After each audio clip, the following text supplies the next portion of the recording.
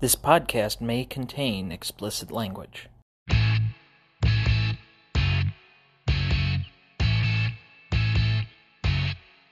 Welcome to the Dynasty Download, the show where we prove Dynasty League Fantasy is the best form there is. I'm Tom Duncan. Co-host Ethan Hamilton.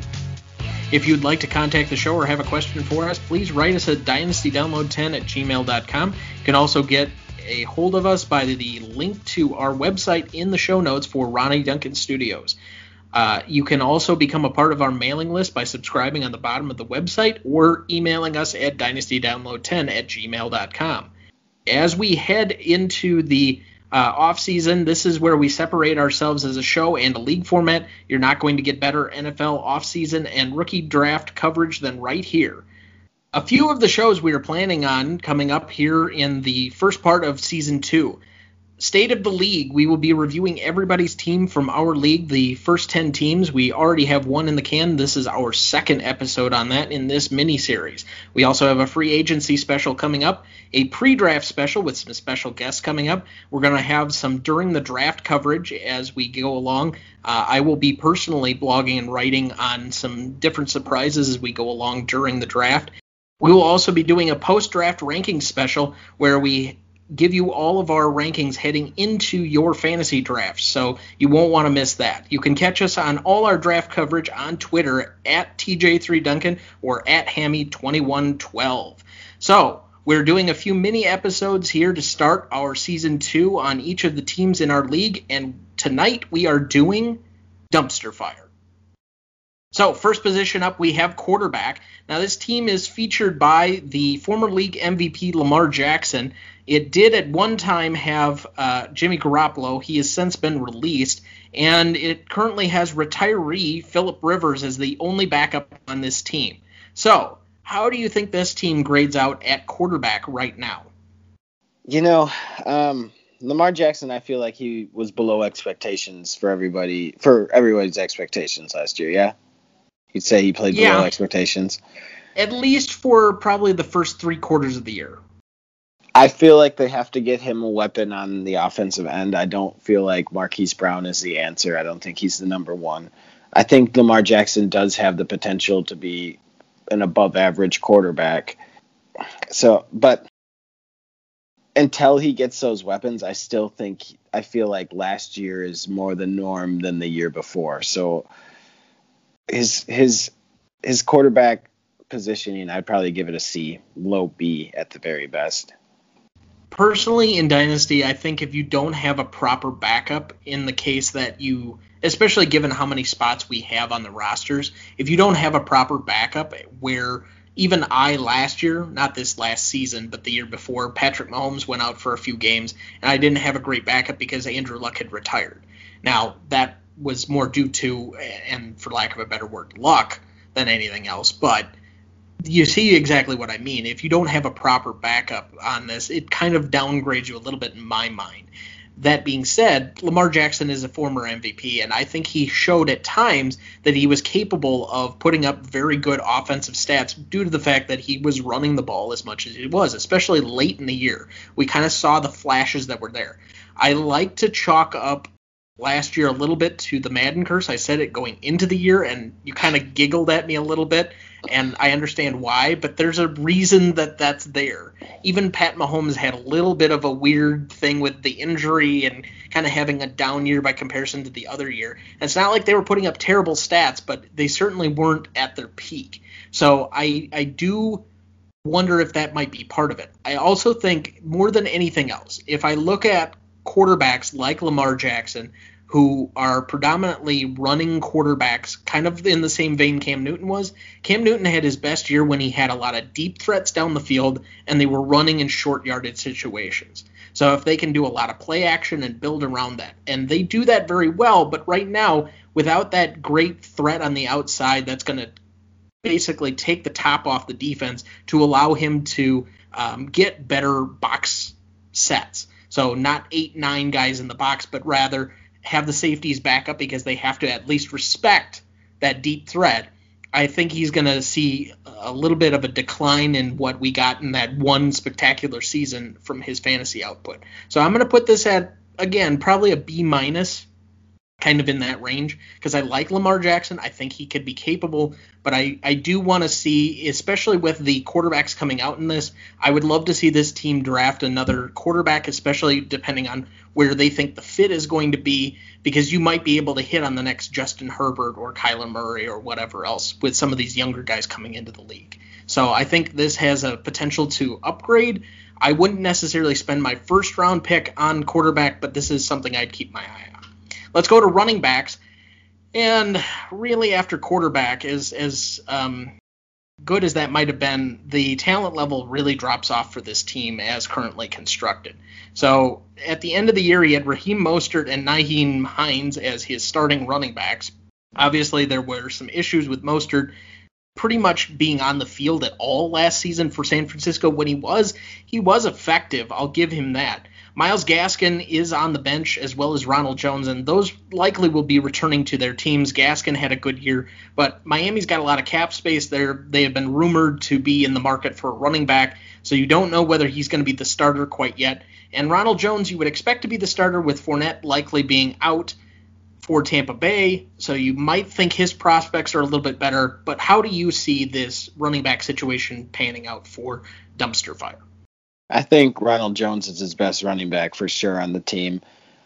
Earlier in the year, you'd probably think Hines would have been a nice add, the way Jonathan Taylor was playing early in the year, but that was put down early. I think Jonathan Taylor owns that backfield, and then if Marlon Mack comes back as well, there's really no room for Hines at all.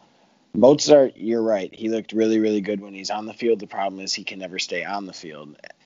For me, it's one of those things where your first pick needs to probably be a running back here in the rookie draft. That, or if you're one of those people that's gonna take a quarterback early, I would take a quarterback. But for me, I think I'd take a running back here. All right, let's move on to wide receiver. His top starters are Cooper Kupp and Juju Smith-Schuster, as well as KJ Hamler. He still has Emmanuel Sanders, Sterling Shepard, Keelan Cole Sr., Hunter Renfrow. So out of these, I guess, where do you find the value still going forward for this team? I think Cooper has some value and Juju as well, but where do you see it? I think Cooper Kupp for sure has value. You got to wonder, too, though, with Van Jefferson, the emergence of him, what Cooper Kupp's role is going to become. But they did extend him, so you got to imagine that they have a plan for him. Juju, your question is, where is he going to play next year? Is he going to be back in Pittsburgh? He said he wants to be back in Pittsburgh. Is he going to be second fiddle to Chase Claypool? I personally think he will be. Emmanuel Sanders, I don't really know. I really don't know what to expect from him anymore. He's obviously over the hill, and he's played his best football already in his career. KJ Hamler for me is one that's really interesting. I think he could be a nice second fiddle to Jerry Jeudy running the slot and just some gadget plays. I think he can be an interesting guy, but then again, fantasy purposes, for me, it's all about consistency. I don't see the type of consistency for him to be a consistent fantasy start. But wide receiver rise, I think he has some pieces. I think by far it's his best position on his team, but it's still a lot of question marks for me. Yeah, I would agree with you on the Smith-Schuster situation. I just don't think, with Pittsburgh being, I think, the second worst cap situation going into the offseason, that they're going to be able to retain him and give him anywhere close to what he could probably get on the open market. I think that he's likely to get a better deal somewhere else, and there are a lot of wide receiver needy teams. Hamler has an interesting question. I would agree with you that he could have that potential, but you already have the tight end situation, and I'm drawing a blank. Noah Fant. As well as Jeudy and Courtland Sutton. So there's a lot of mouths to feed in that wide receiver or pass-catching group. And then you still have Drew Lock. While he's been an adequate starter, is still not great. And Denver has been rumored to upgrade at the quarterback position by a lot of people in the offseason. So I don't know what the situation is going to be come June 1st at that quarterback position in Denver. I don't know, but he's a player, obviously, with some potential that you could hang on to. As far as, I mean, Hunter Renfroe has some ability, but again, I want to know what Las Vegas is going to be doing at the quarterback position, because they've rumored Derek Carr out on the market. Then they've said that he was going to be their starter. There's a lot of question marks. And frankly, you could say that of basically every pass catcher on every team right now that isn't maybe one of the top 5 starters, the locked in guys per se. But outside of that, I mean, there are going to be question marks. I just see a lot of guys that I'm not going to be drafting highly if this was a redraft situation. Even Cooper Kupp and Juju Smith-Schuster, if they're in a better situation, I'm not overdrafting on, because while Kupp has been good, he's had some inability to stay on the field. So this is a group that needs a lot of injection of talent. And honestly, I'd be trading away any asset I can to try and stockpile picks to infuse this team with any talent I could. Because I think one of the benefits I had last year was having those 2 second-round picks and being able to really just get a lot of talent early on in the draft. I think that's the best way to try and turn this around. Is these guys could be marginal players that you could have turned around at midseason, and I just don't see where the value is in a lot of this team. At tight end, they have the one-year wonder Robert Tonyan, who finished with double-digit touchdowns on the year for Green Bay, as well as Mike Gesicki, who has been kind of that breakout candidate for the Dolphins for the last several years, and Jimmy Graham. This is kind of an open-ended situation, because basically if you're not one of the holders of George Kittle or Travis Kelce, the tight end group is kind of open for you right now. But how do you see his tight end situation? Question marks. Like, does he repeat what he did this past year? Is he that involved in the offense? Does he put up double-digit touchdowns? I'm a Packer fan, and it's hard for me to see it. But it wouldn't surprise me if it happened. Gesicki, he's been that Miami staple in the offense for a couple of years now. He is who he is. I don't really think he's anything to go crazy about, but he's a solid fantasy piece, especially at a position where it's tough to get solid numbers from. Jimmy Graham, we know who he is at this point in his career. He's somebody that wouldn't be surprised if he's not on the roster come rookie draft time. Well, I would not be surprised if he's a cut candidate for this team to hold on to some younger pieces. Graham had a decent year last year, all things considered, but most of it was based on touchdown dependency, which you could say for everybody outside of maybe the top 5 tight ends last year overall. So he's not a guy that I'm necessarily going out of my way to try and keep or draft, but he's a guy that you could pick up and be a serviceable starter. We did forget Austin Hooper on this team, a guy who finished number 1 at the position over a year ago in 2019, but currently is kind of lost in that Cleveland shuffle of pass catchers right now. So I do think he has a lot of young guys that I would hold on to.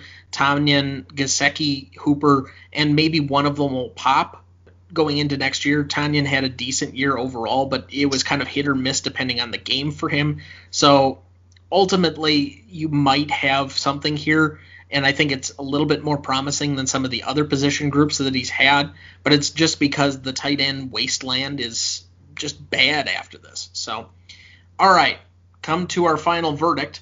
Is this a title contender, on the rise, declining, rebuilding, or basement-dwelling team? I'm going to go at this point in time. It is basement dwelling, needs a lot of work. A very successful rookie draft. I would agree. I really don't have a ton to add. I think most of our commentary so far has pretty much spoken for itself. This team has been kind of in the basement for a while. There's a reason why it's called dumpster fire.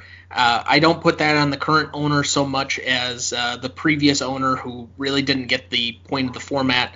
I really appreciate the current owner stepping in and trying to booster this team, but it's going to need an injection of talent. And the only way to do that is to start turning around what assets you have and trying to get a lot more young talent that you get at least a few more cracks at the roulette wheel. All right, so looking back at their 2020 draft results, again, this was not a draft that the current owner did. It was the previous owner. This was a team that he took over mid-season. But currently, Mike Williams with the 12th pick, Denzel Mims with the 22nd pick, who was cut, Jamal Williams with the 32nd pick, KJ Hamler with the 39th pick, Darrington Evans, who is on his IR, with the 42nd pick, Hunter Renfrow with the 52nd pick, and then Matt Gay, the kicker for the Rams. I'm not even sure he finished the year with the Rams, but at number 62. There's a couple of good ones in there, but all the good ones I don't think are on the team anymore. Denzel Mims, who now belongs to me, who I'm very excited to have. Picked him up off of the waiver wire. I think Hamler could do something. You know, he's somebody that I liked pre-draft last year. But you talked about it too. You know, he's in a tough position, a lot of mouths to feed where he's at. Mike Williams, you mentioned, isn't even on the team anymore. So yeah, nothing that really. I mean, well, this current owner did let those current guys go, but needs a lot of work. So hopefully this 2021 draft goes better. Again, this was a draft that they traded the number 2 overall pick, which would have been Jonathan Taylor, for what ended up being Juju Smith-Schuster and Ronald Jones. And while those aren't bad players, overall I probably would have had Jonathan Taylor over those two. Instead, Mike Williams in the second round was his first overall pick, and it probably didn't really work out for him, I dare say. I would probably give this a D. I'm right there with you. That's being nice. I'll give it a D. Well, I can't give it a straight F because there are a couple of guys still on the roster that have a little bit of promise, but when your first 3 picks, none of which are in the first round, are not on the team anymore, it's really hard to say anything. If Mims was still on the team, I might give it a D+.